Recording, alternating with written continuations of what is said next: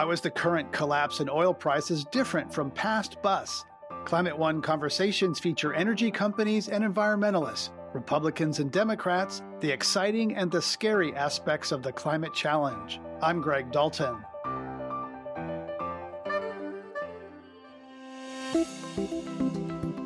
Over the past decade, the U.S. oil industry has grown by leaps and bounds. That's largely due to the spread of fracking technology, helped along by administrations that have kept the cost of oil leases low. One of the least told secrets of operating in the United States is it is probably the least expensive region of the world in which to drill and produce oil. Today, the U.S. leads the world in oil production, surpassing both Russia and Saudi Arabia. That's led to pushback from environmentalists, regulators, and some institutional investors. And when it comes to climate change, major oil companies are under pressure to be part of the solution rather than the problem. We simply have to get negative emissions.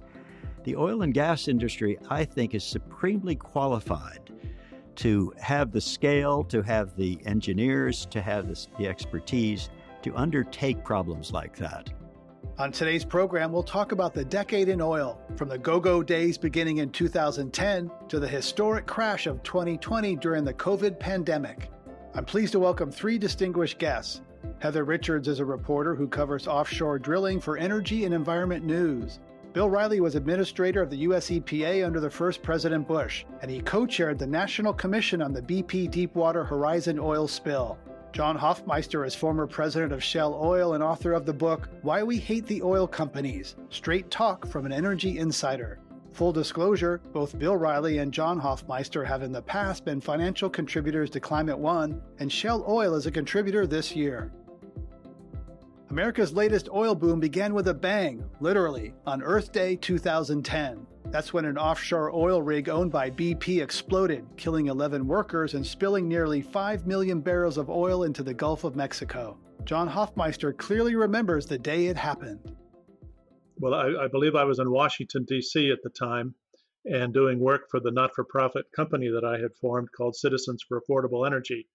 I remember hearing about the explosion and seeing flames coming off the platform from a TV that was nearby. And I said, oh, not again. And what did I mean? Oh, not again. This was obviously a BP project. And I was the president of Shell Oil Company when the Texas City disaster happened. And also when the pipeline leaks in Alaska happened, for which BP pleaded criminally guilty over the violations in Alaska. And when I thought, oh, no, not again. It just seems to me that something is deadly wrong inside that company because no other company in the world had the BP experience of the last, say, 7 years. John Brown was the CEO of BP, who took the company into the top tier of global oil companies and rebranded the company as Beyond Petroleum. I interviewed him last year, and he said the Deepwater Horizon didn't happen on his watch. Some people say that the cost-cutting he put in motion contributed to it. He departed 4 years prior. John Hofmeister is one of his peers at the top of a major oil company. How do you see John Brown's role in the debacle? Well, John Brown, first of all, is brilliant strategically. He understands the industry. He understands the macroeconomic impact of the industry on the global economy. But as an operator, he was not highly regarded. And oil industry is about operations. It's a life and death risk every day for tens of thousands of people in the industry who are at not the coal face, as in a coal mine, but who are at the oil face. And the pressures, the temperatures, the explosive risk that is ever present has got to be the primary responsibility of every senior operating person in an oil company. And I don't think John had that in his DNA. He had other things, but not that. And because he was the leader for such a long time at BP, he had people around him who were more focused on the strategic direction of the company as contrasted with the day-to-day operations, which was left to the little people.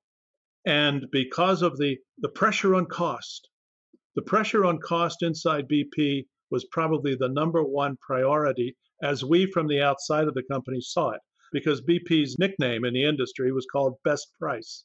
Best price means cheapest cost. And that's not a phrase of any praise, it's an insult. Because in the oil industry, the first and basic responsibility of every senior leader is to make sure that the life and the safety of every person in the company is protected to the ultimate on every occasion.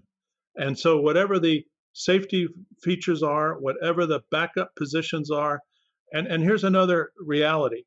In every company I'm familiar with, the people responsible for safety in the company have their own direct line to the CEO, not through the operating management. That was not the case at BP. The safety people worked for the operating people, so they were under the command and control of the operations people. Not so in the other companies I'm familiar with, including my own former company. I had direct responsibility as the president of Shell Oil for safety through the safety leader who reported to me, not to anyone else. And what she said was from my point of view, it was law. She could override operating decisions because of the risk to people or the risk to facilities or the risk to the environment. And she exercised that because that was her responsibility. So I would go back to your original question and say, I'm not sure what was in the mind of Tony Hayward, who was the CEO of BP at the time, or the head of the upstream business, who, when they had been briefed on the cost versus the high pressure, high temperature issues of the rig, their decision was shut in that well. And that's where it all went wrong. Bill Riley, you came in to chair the commission that studied this debacle. You're looking back 10 years later, what are the key lessons? What went wrong, Deepwater Horizon? My first reaction really was to recall that I had overseen the Exxon Valdez in 1989. And I was so surprised that we were not better prepared. We were wholly unprepared in Alaska. We didn't have adequate equipment, containment, all of that. The skimmers weren't working effectively. And there was very little money in the federal treasury to attend to any of that. Happily, the company that was implicated took responsibility, and that was Exxon at the time. And they carried it. My first reaction, honestly, on the BP situation in Macondo was to think, well, a company like that is going to be capable of stepping up to carry the costs associated with a very expensive cleanup. And that is the only positive I think I saw in it. The fact that it happened and it involved a highly sophisticated company, I was on the board of ConocoPhillips at the time, frankly surprised me. And the more that we inquired into the circumstances that led to it, the more it was a case of not just one thing went wrong, but a whole series of things went wrong. And that was not a credit to the company, obviously. And they paid the price. It cost 50% of their market capital in their stock market as a result. The extraordinary and disappointing thing today is that whenever I talk to CEOs in businesses that have had catastrophes, whatever it happens to be, oil companies or cruise lines, whatever, I ask if analysts ask them about safety on their calls, their quarterly calls. And not yet has anyone said, yes, they do. They move on. Heather Richards, what do you see as the impact of Deepwater Horizon 10 years on? It was definitely this pivot point, I think, for the industry and for the public in terms of how we view oil and gas development, particularly offshore. 10 years later, we're definitely in a very different environment, though, in terms of, kind of who is at the helm. There's a very different culture right now under the Trump administration than there was under the Obama administration that kind of handled Deepwater and spent a lot of time developing regulations to kind of respond to what Deepwater was and prevent that from happening again. So we really have come into, I think, a different period in terms of how regulators look at offshore, in terms of how industry looks at its role offshore. I think Deepwater was certainly a lot of lessons were learned there, but we've kind of moved past that into a different time period. And I don't necessarily hear people talk about Deepwater except as something that happened quite a long time ago, that we've kind of moved past that in terms of technology, in terms of where the industry is going, and in terms of how we regulate offshore. Bill Riley, there were some reforms enacted after the Deepwater Horizon so that the regulators were no longer, the sheriffs weren't paid by the industry that they were policing, some other things put in place. Have those been undone? Because some of the members of your commission, I believe, have written saying, hey, we're concerned that some of the lessons after Deepwater have been loosened or unlearned. There was a fair amount of progress made. The inspectors' capabilities, capacities, understanding of the various systems, which was woefully inadequate when the Coast Guard and Interior Department investigated it after the spill.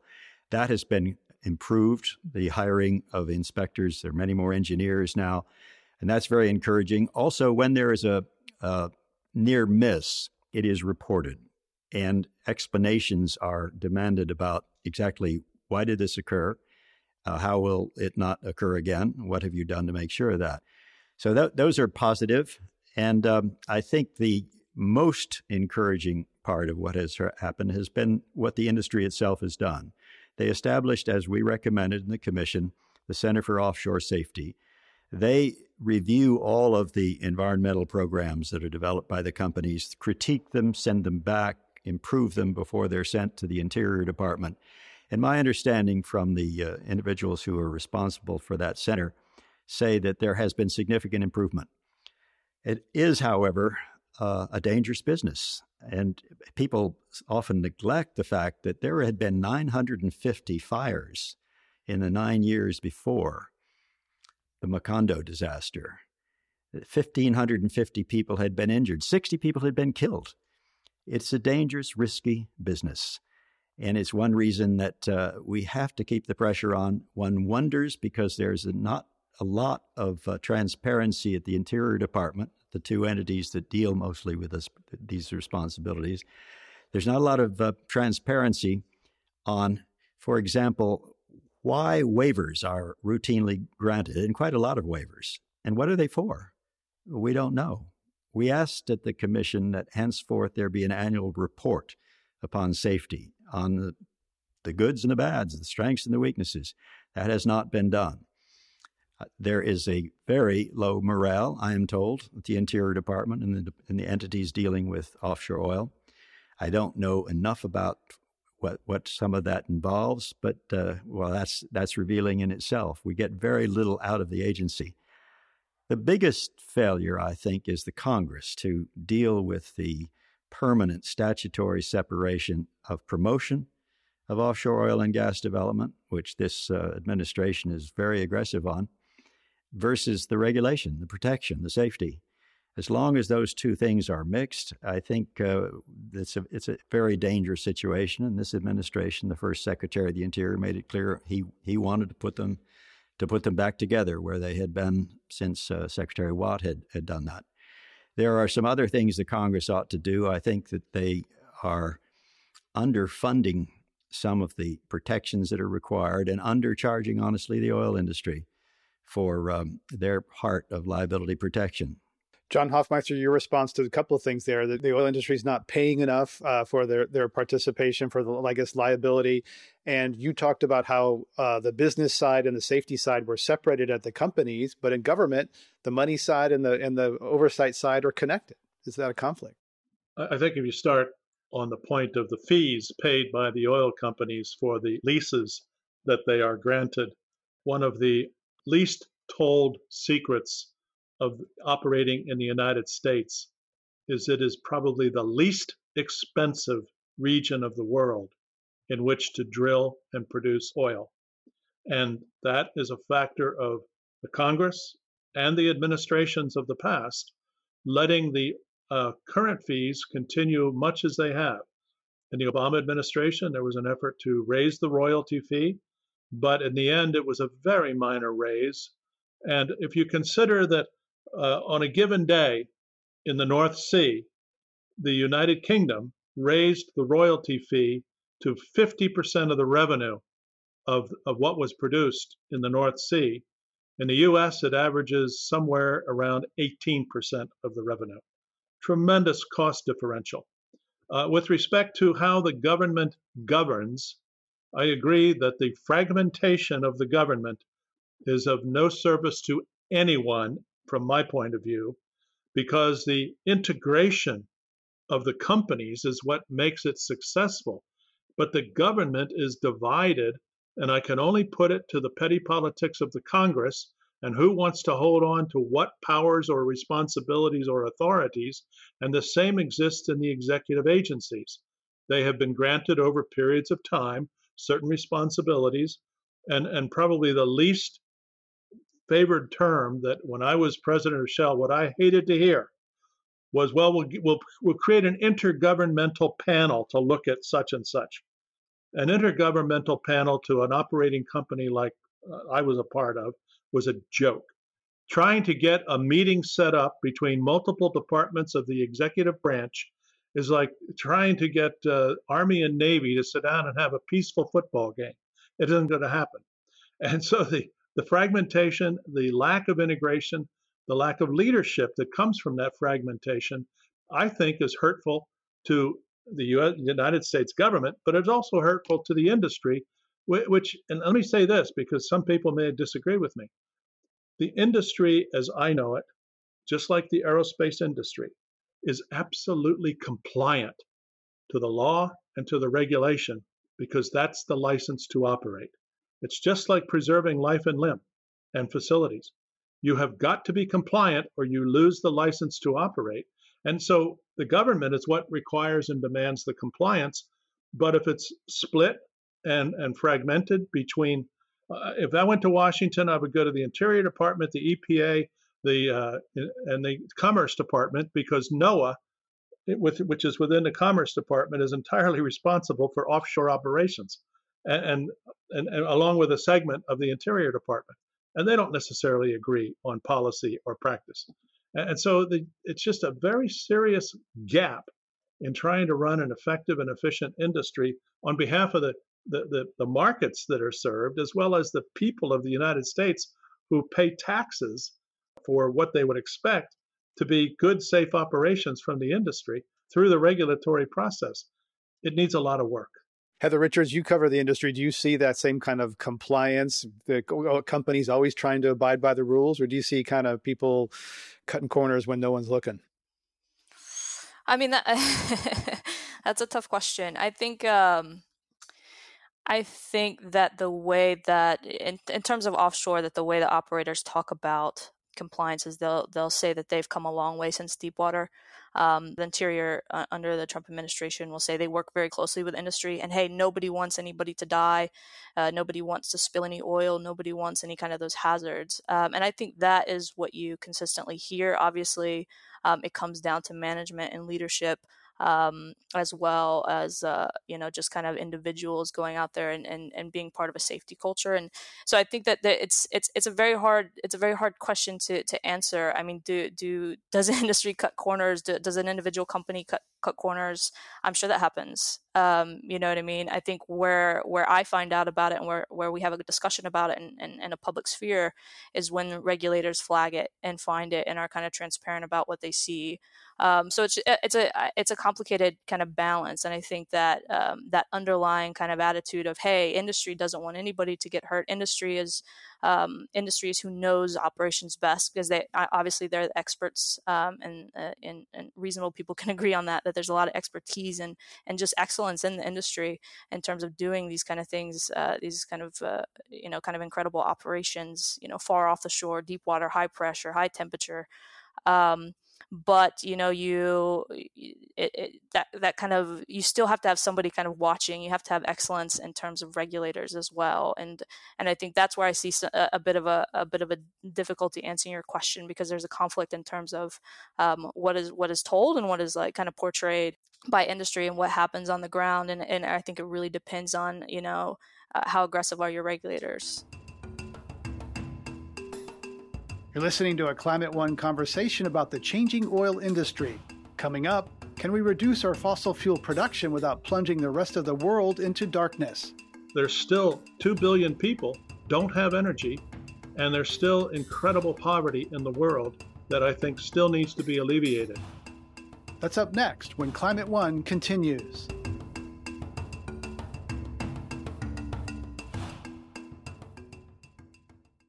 I want to take a second to tell you about a new podcast called Heat of the Moment. Produced by FP Studios and the Climate Investment Funds, this 12-part series looks at the climate crisis from a number of different angles, including food waste, energy production, and deforestation, and provides hope for a way forward. Each episode features a comprehensive interview with an expert as well as an in-depth field report.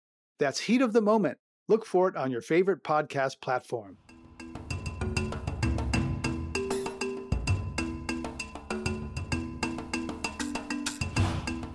This is Climate One. I'm Greg Dalton, and we're talking about the past decade of oil production. My guests are John Hofmeister, former president of Shell Oil; Bill Riley, former EPA administrator, who also co-chaired the commission that investigated the Deepwater Horizon oil spill; and Heather Richards, energy reporter for E&E News.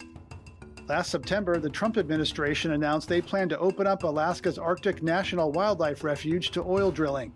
This could be seen as a big win for the petroleum industry, but Bill Riley isn't so sure. My experience with the oil industry, certainly ConocoPhillips, was that they had no interest in going into the wildlife refuge. There is a lot of oil on the North Slope, on the Western Slope, without going into the wildlife refuge. At the present value of oil, there's particularly, I think, a disincentive to go there. In my view, the first company that does go and get involved there will be very much in the sights of certainly all of the environmental groups and probably analysts as well, because I think you don't have to go in America today, which has been awash in oil and gas. You don't have to go to the places that are most fragile, most dangerous, and most important to the culture and to wildlife. Bill Riley, what are the lasting environmental impacts of the Deepwater Horizon? People remember the oil-slicked beaches and the impact on tourism and fishing, et cetera. What do we know about the environmental impact in the Gulf? There have been lasting impacts on whales, I'm told, some of which have just come to awareness in the recent past. Several species of birds have had their populations affected in ways that are not fully understood, but appear to be related to the spill. There is subwater, or rather bottom characteristics in the muds, in the oil muds that have affected the bacterial composition, which probably affects all of the bottom feeders. I remember that the oil was affecting the shallow waters. It got into shallow waters and basically putting the oystermen out of business. A lot of Vietnamese oyster boats had to simply stop work. So there were a range of effects that some of which were immediate and obvious, others of which we continue to, as a result of the research that goes on, which has been amply funded research, by the way. It's a responsible way to get a fix on how serious that problem is, but it continues to reveal significant problems in some species still. Let's talk about where the industry's gone from this point. There was, the 2010s, began with this disaster, America's biggest oil disaster. But there was then this boom. America produced more oil than ever, a lot of it onshore. It surpassed Saudi Arabia, became the world's largest producer. John Hofmeister, your take on, what that meant for the industry and for the United States economy, where we started to export oil for the first time. It had been illegal, and Congress passed a law allowing the United States to export oil. Meanwhile, climate's getting more serious. Yes, I think the first thing that comes to my mind in this regard is the industry continuously reinvents itself with technology.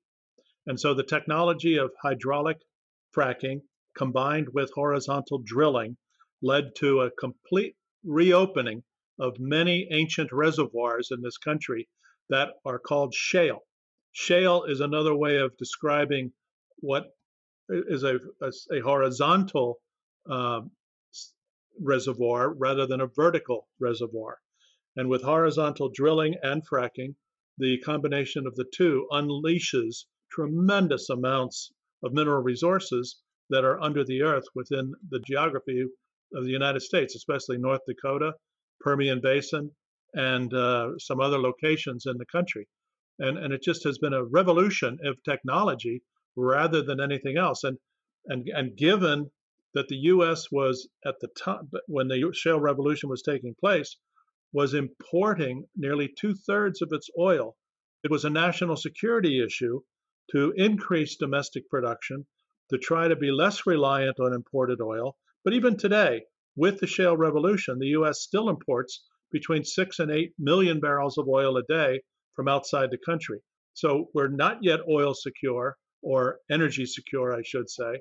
And so the industry plays a vital role, I think, in producing mineral resources that are still in demand by the American economy. Greg, may I ask a question of John? Please. The Holy Father, Pope Francis, spoke to an assembly of virtually all of the major oil company CEOs in the Vatican some months ago. And he said that energy is necessary to civilization, but energy can destroy civilization. And he strongly recommended that the industry stop building up reserves. Another analysis has shown that something like 84% of existing reserves can never be built consistent with keeping the temperature to 2 degrees or less. How seriously would you take something like that? And do you see a path to the industry acting in the way that the Pope recommended? I actually do not. There was a strong feeling within the industry that, and to quote scripture in some respect, leave unto Caesar that which is Caesar's, leave unto God that which is God's. So let the Holy Father focus on the religious life while the economic life of the world belongs in someone else's court. Some may say that's cynical on the part of the industry, but what the Holy Father doesn't recognize and doesn't acknowledge is the fact that the evaporation of poverty in many parts of the world is directly related to the mineral resources that are extracted from multiple parts of the geologic and geographic world. And we're not there yet. There's still 2 billion people don't have energy, and there's still incredible poverty in the world that I think still needs to be alleviated. He was talking about the reserves. Do you believe that we can burn the 84% of the fuels that's said to make it impossible to achieve Paris? No, I don't. I think there is a huge, huge effort underway within the industry today that is symbolized by the Oil and Gas Climate Coalition, which is putting its money where its mouth is to try to address the environmental remediation of what both the industry produces and consumers consume in terms of moving toward net neutral carbon dioxide in the atmosphere, ultimately achieving net negative carbon dioxide in the atmosphere. I think that work is beginning. For clarification and transparency, I'm part of the Carbon Management Center at the University of Houston and have spoken quite aggressively, in fact, about the need for remediation and the price on carbon as necessary steps for the industry to take, and have really spoken out against the political process of this nation and the world, which fails to put a price on carbon. Everything that I know, all my investigations indicate that although it is a position of the industry that a carbon tax is desirable, the Trade Association makes none of those arguments to senators and Congress members. I'm told that by several senators that that's not what they hear. It's not a primary objective. So it doesn't strike me that it's a deeply held conviction. Well, we may talk to different audiences because 20 years ago, I was wearing out shoe leather in the halls of Congress asking for a price on carbon. I was a strong advocate in the Climate Action Coalition back in those days with 35 other companies trying to frame a cap and trade bill. I remember very well. We could begin to put a price on carbon. There are only 2 American companies who were part of it, and you were one of them, and you were very respected for that. Right, but the political process has failed the nation, in my opinion, on addressing the real climate effect, and it was a disgrace to withdraw from the Paris Accord. And yes, I understand all the criticisms of the Paris Accord that it's unenforceable and it gives special credits to certain countries like China, but it's a line in the sand. And that line in the sand is so important to set a direction and to set a mindset, particularly for future generations, to say this began when, and now the steps need to be taken. And I'm hopeful that somehow we correct the political process of polarization. I do too. To come together on this reality that we've got to deal with the environmental issue and the temperature of the earth. If you're just joining us, we're talking about the decade of oil from 2010 to 2020 at Climate One. I'm Greg Dalton. My guests are John Hofmeister, former president of Shell Oil, Bill Riley, former administrator of the EPA under the first President Bush and co-chair of the National Commission on the BP Deepwater Horizon oil spill, and Heather Richards, who covers offshore oil and gas for E&E News, Energy and Environment News. We have a question from YouTube. Andy asks, what do the speakers think of BP's recently announced net zero carbon initiative? John Hofmeister, you've been quite critical of BP. What about others? Total and I believe Shell have these net zero ambitions. They're a little fuzzy and they're different. Is industry getting real here? Yes, in my opinion, yes. And while BP and Shell and Total may get there differentially, taking somewhat different approaches, one may take a portfolio approach, one may take a technology approach, one may take a whatever approach they choose. There will be different approaches, but they are determined to achieve net zero. It is a characteristic of the industry, and I think the U.S. will follow that net zero carbon is a license to operate for the future. If you're not net zero, you're going to have trouble expanding.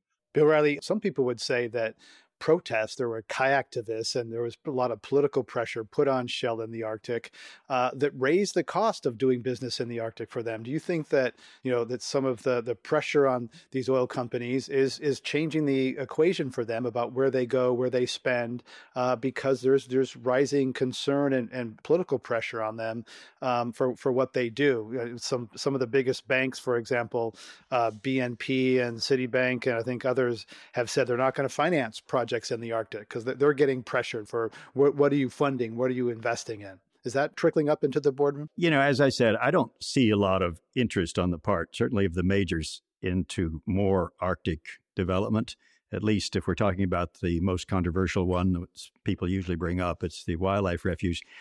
But I think there's a tendency in the oil industry, certainly before the what do we call this, before we're all sheltering in place, to go where the opportunities are. And frankly, they have not been difficult to go to Canada, to go to Nebraska, the Dakotas, and Oklahoma, and Texas, and even Pennsylvania, and the East area, Eastern United States. I don't think that pressure has had much impact or that they have felt much by and large. I think there is a danger of hypocrisy on the part of the critics sometimes of the oil and gas industry. I noticed that the Norwegian Oil Fund, which is $1 trillion fund, has said that they're not going to invest anymore in fossil fuels. Well, I mean, do they say that with a straight face? The entire fund has been built by the sale of oil, and it continues to be. There's a lot of that going on, I think. One thing that occurs to me is that after we are allowed to go out to restaurants and cafes and to travel, whether or not it's going to be as acceptable as it used to be for companies, for non-governmental organizations to bring their people together for meetings, which we now have discovered can happen quite efficiently and effectively on Zoom. That's got to raise a different kind of question we used to have. CEOs always were of the opinion that working at home was not efficient. You couldn't really trust people to do it. My understanding is that's no longer true. They're astonished to see how well everything is going and how it's reduced cost and may reduce future costs for rent, for travel, for all sorts of things.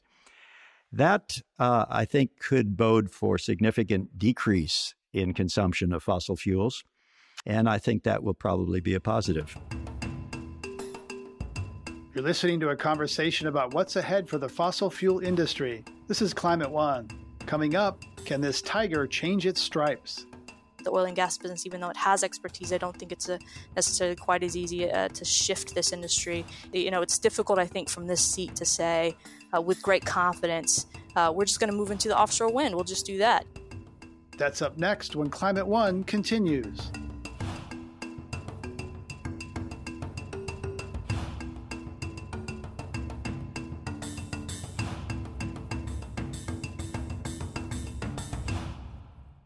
This is Climate One. I'm Greg Dalton. We're talking about the future of the oil industry in a changing world. Joining me from their homes are three experts: former EPA Administrator Bill Riley, Heather Richards of E&E News, and John Hofmeister, former president of Shell Oil. Millennials see oil very differently than their parents do. Many young people these days don't own cars or even drive. They're far more concerned about the changing climate, a threat they could be living with for decades to come. How does the generational divide affect how we think about energy in the future? John Hofmeister says it all comes down to technology. I think the technology alternatives that millennials see are very different than the technology preferences that boomers see. Boomers grew up in the comfort of the individual automobile. They couldn't wait to get their driver's license. They couldn't wait to get out and see the USA in their Chevrolet, or whatever phrase you want to use.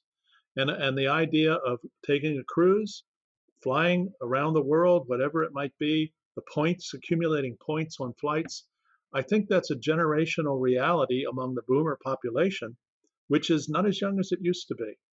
The millennial population is growing and taking on a totally different perspective on technology. I teach at a couple of different universities, including the University of Houston, and I can tell you that just the interactions with my students is a totally different conversation than I would have with my peer group. Totally different. May I add to that, John and Greg? One challenge to technology, and I think the critics of the oil and gas industry make too little of its potential positive contribution to addressing our major problems, is to figure out how to extract carbon dioxide from the air and to do it cost effectively. That is a challenge that if it is not met, we cannot achieve the Paris goals. We simply have to get what are called negative emissions. The oil and gas industry, I think, is supremely qualified to have the scale, to have the engineers, to have the expertise to undertake problems like that. Do you think there's any possibility that they would? Or how could we encourage them to? And I think that is part and parcel of what the Oil and Gas Climate Coalition is addressing. If you Google, all of your listeners, Greg, could Google Bill Gates carbon capture. There's a big pilot project taking place in British Columbia of doing exactly what Bill is describing, direct air capture of carbon dioxide. Yes, it's expensive today. A price on carbon could help pay for that. But the industry, you're absolutely right, Bill. The industry has the technology, the people, and the potential resource to put together the kind of industrial facilities as big as power plants to begin extracting carbon dioxide from in the direct air capture technology. But it has to be done at scale. And that's what the industry is also good at, scale. They know materiality, they know scale, they know physics, they know chemistry. And so they have all the basic skills to take a cubic foot of air, we would call it air, and to separate the various components of that air, whether it's nitrogen, oxygen, CO2, whatever it may be, and to capture the molecules, because that's the other thing the industry does. It understands material at the molecular level. And that's what you do with direct air capture. And the Shell Sky scenario, and I'm not trying to promote it or promote Shell, but there is a scenario published a year ago which calls for, by 2070, a whole industry called direct air capture, with tens of thousands of industrial facilities pulling CO2 out of the atmosphere on a 24/7 basis, in the same way power plants operate. We have a question from Carrie on YouTube for Heather. To what extent are big petroleum companies positioning themselves to participate in renewable energy sources? And I'll just put a point on that for you, which is, could offshore oil rigs become offshore wind farms, that sort of thing? Could the companies play a role there? Yeah, I think definitely there's some crossover there. Some of the biggest kind of proposals that are coming out in the U.S. for offshore wind, which is a brand new industry. We only have one small facility operating off the coast of Rhode Island right now, but we have a lot of proposed facilities for offshore wind up and down the East Coast.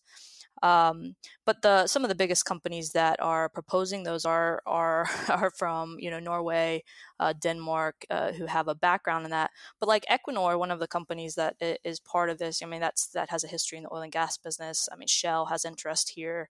There's a lot of ties back to the oil and gas industry, I think, and potentially in the future of offshore wind, we see oil and gas being a part of that.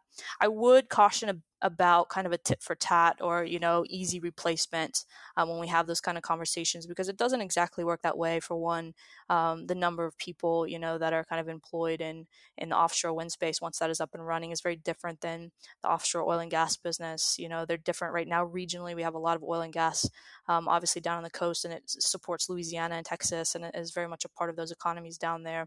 All that expertise is focused down there, whereas offshore wind, what we're seeing at least early on, is going to be up in the Northeast. So when we have high level conversations, we can kind of talk about, well, there's so much expertise in the oil and gas business, like these gentlemen were talking about before, that could be utilized in other ways. Industries, could cross over into the direction that we're going, a cleaner direction that we're going. And there's some truth in that for sure. But I do think that we, have to slow down, and we're not going to see an easy passover from one to the other. The oil and gas industry has grown so big; it makes a lot of money. It has like this internal drive to it, partly because it's the demand is so high. It's so much a part of our lives. It's so much a part of our economy. And we talk about kind of stepping into renewable space. We talk about stepping into new technologies.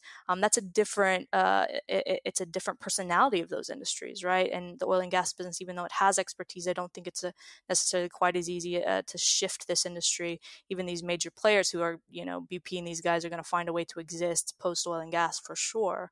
But I don't think it's difficult, I think, from this seat to say with great confidence, we're just going to move into the offshore wind. We'll just do that. That kind of conversation has happened on the ground as we've seen kind of coal decline, which is moving into a different area, but it's a very good example, I think, of the conversation of, well, instead of coal, we'll just have wind jobs or renewable jobs. Look at the growth of solar jobs. Look at the growth of wind technician jobs as the onshore wind industry grew. And it's not tit for tat. You know what I mean? And on a high level, we might be able to say, hey, the numbers equalize out or what have you. But when we talk about human beings, we talk about localized economies, global economies, it's just not easy. It's just very, very complicated. We have a question from Howard on Facebook about how can we reach Paris climate goals and better without reversing our current commitment to economic growth and consumerism. John Hofmeister, you think that technology incrementalism will work. Is the system the solution, or does it have to be completely radically changed? I think it will be incrementalism that wins out in the end, because there will be an ongoing political cycle of every 2 years. We have elections. And every 2 years, we judge elections by the state of the economy. And if the economy is not growing or if the economy is not successful, we change political parties. For whichever party will offer the better agenda for economic growth and development. So the technology that occurs over time as we learn more and can do more, I think will be the solution. I've given a 50-year view of this from my perspective. Today, 85% of all energy on Earth is fossil energy, coal, oil, natural gas. By 2050, 2060, I think we could get to 40% of energy coming from fossil energy. But that means a tremendous increase in energy alternatives, such as wind and solar, such as nuclear, and we haven't touched nuclear, which is the densest energy known to civilization, that I think needs to be redefined, reconsidered, and reinstituted as a major factor in energy for the future. And then there's the whole world of hydrogen and what we could do with hydrogen. Again, incremental technology to make sure it's safe and that it's reliable. But there's a whole different way of approaching energy over the next 50 years.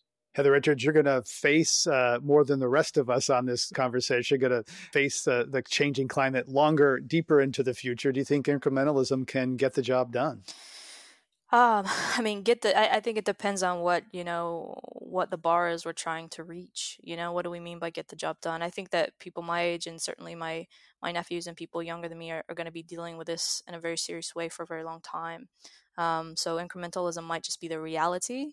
as opposed to the best way, or the most possible. It might just be the reality as opposed to what's best. So I don't I think a lot of people my age, and this is separate from my job as a journalist or what have you, I think just a lot of people my age are aware of this in kind of a very existential way and don't know exactly how to process what comes next. And I think just in general, people in the general population don't have a massive understanding of the predominance of fossil fuels in our lives, and how reliant we are on them, and how inextricable it feels to folks who know a lot about it or follow it closely. It's just wedded throughout our society and our lifestyles today. We talked earlier about poverty and about how much of the world just still doesn't have basic energy needs. I mean, sometimes those are set up as straw men to kind of get rid of an honest conversation about moving away from fossil fuel development. But that is a reality as well, right?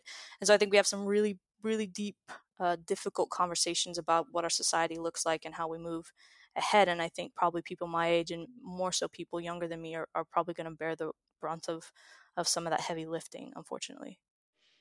Do you feel betrayed by boomers? No, I don't necessarily feel that way. But I do feel frustrated with boomers today when they won't kind of talk about it in an honest way. And I think that's just in general frustration for anybody, right? Is we want to have honest conversations. I don't want straw men. I don't want people to kind of disingenuously engage me in conversation without really talking about the reality. In the same way, when I talk to folks who don't know about how important oil and gas has been in terms of bringing us to where we are today, and and I might have to correct them. I get frustrated on the other side when folks who are kind of heavily critical of moving in a green direction refuse to have honest conversation about the fact that that's possible if we make some hard decisions. It's possible if we are responsible. You know what I mean? So I think the frustration is not what boomers have done up to this point necessarily, so much as wanting people that are a bit older than me to have a very frank and honest conversation about the situation we're in right now and how we move into a better situation.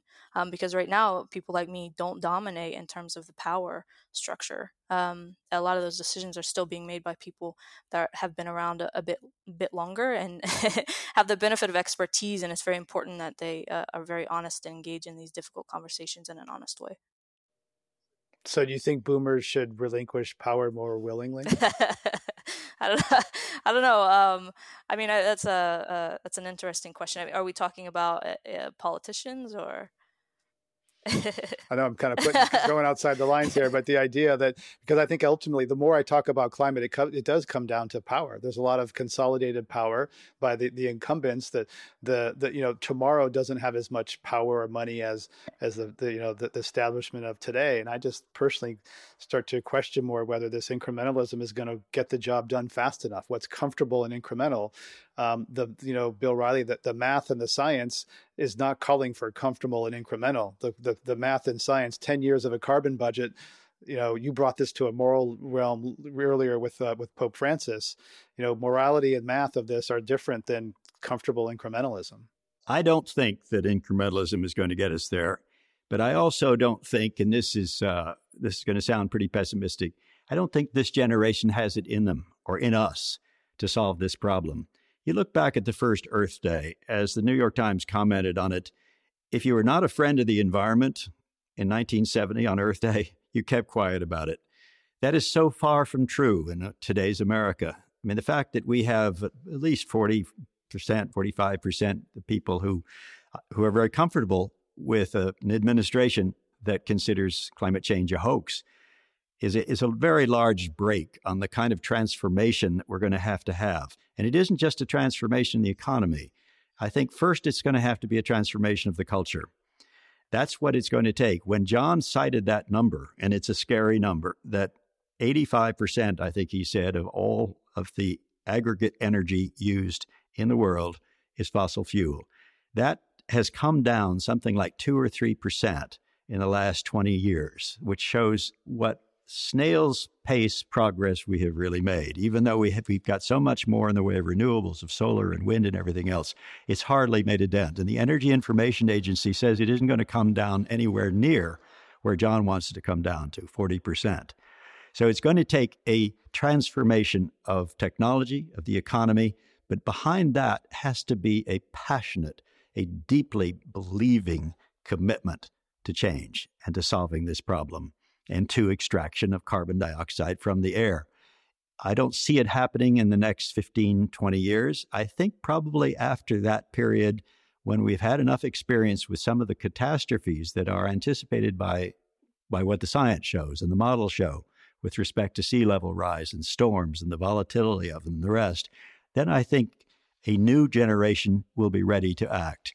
And I think what our job is now is to prepare for that day by doing the things, electrifying the transportation world and cars, electric utilities so that they're powered by renewables, a whole range of things that can be done that will have significant impact. But the reality is that they will not alone solve the problem. Solving the problem is going to take a cultural transformation. You've been listening to Climate One. We've been talking about the oil industry with my guest, Heather Richards, reporter for Energy and Environment News, Bill Riley, former U.S. EPA administrator and co-chair of the National Commission on the BP Deepwater Horizon oil spill, and John Hofmeister, former president of Shell Oil Company and the founder and CEO of Citizens for Affordable Energy.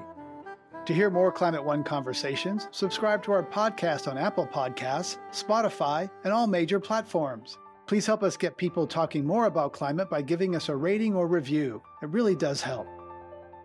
Kelly Pennington directs our audience engagement. Tyler Reed is our producer. Sarah Catherine Coxon is the strategy and content manager.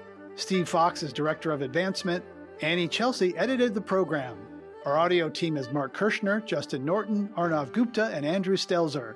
Dr. Gloria Duffy is CEO of the Commonwealth Club of California, where our program originates. I'm Greg Dalton.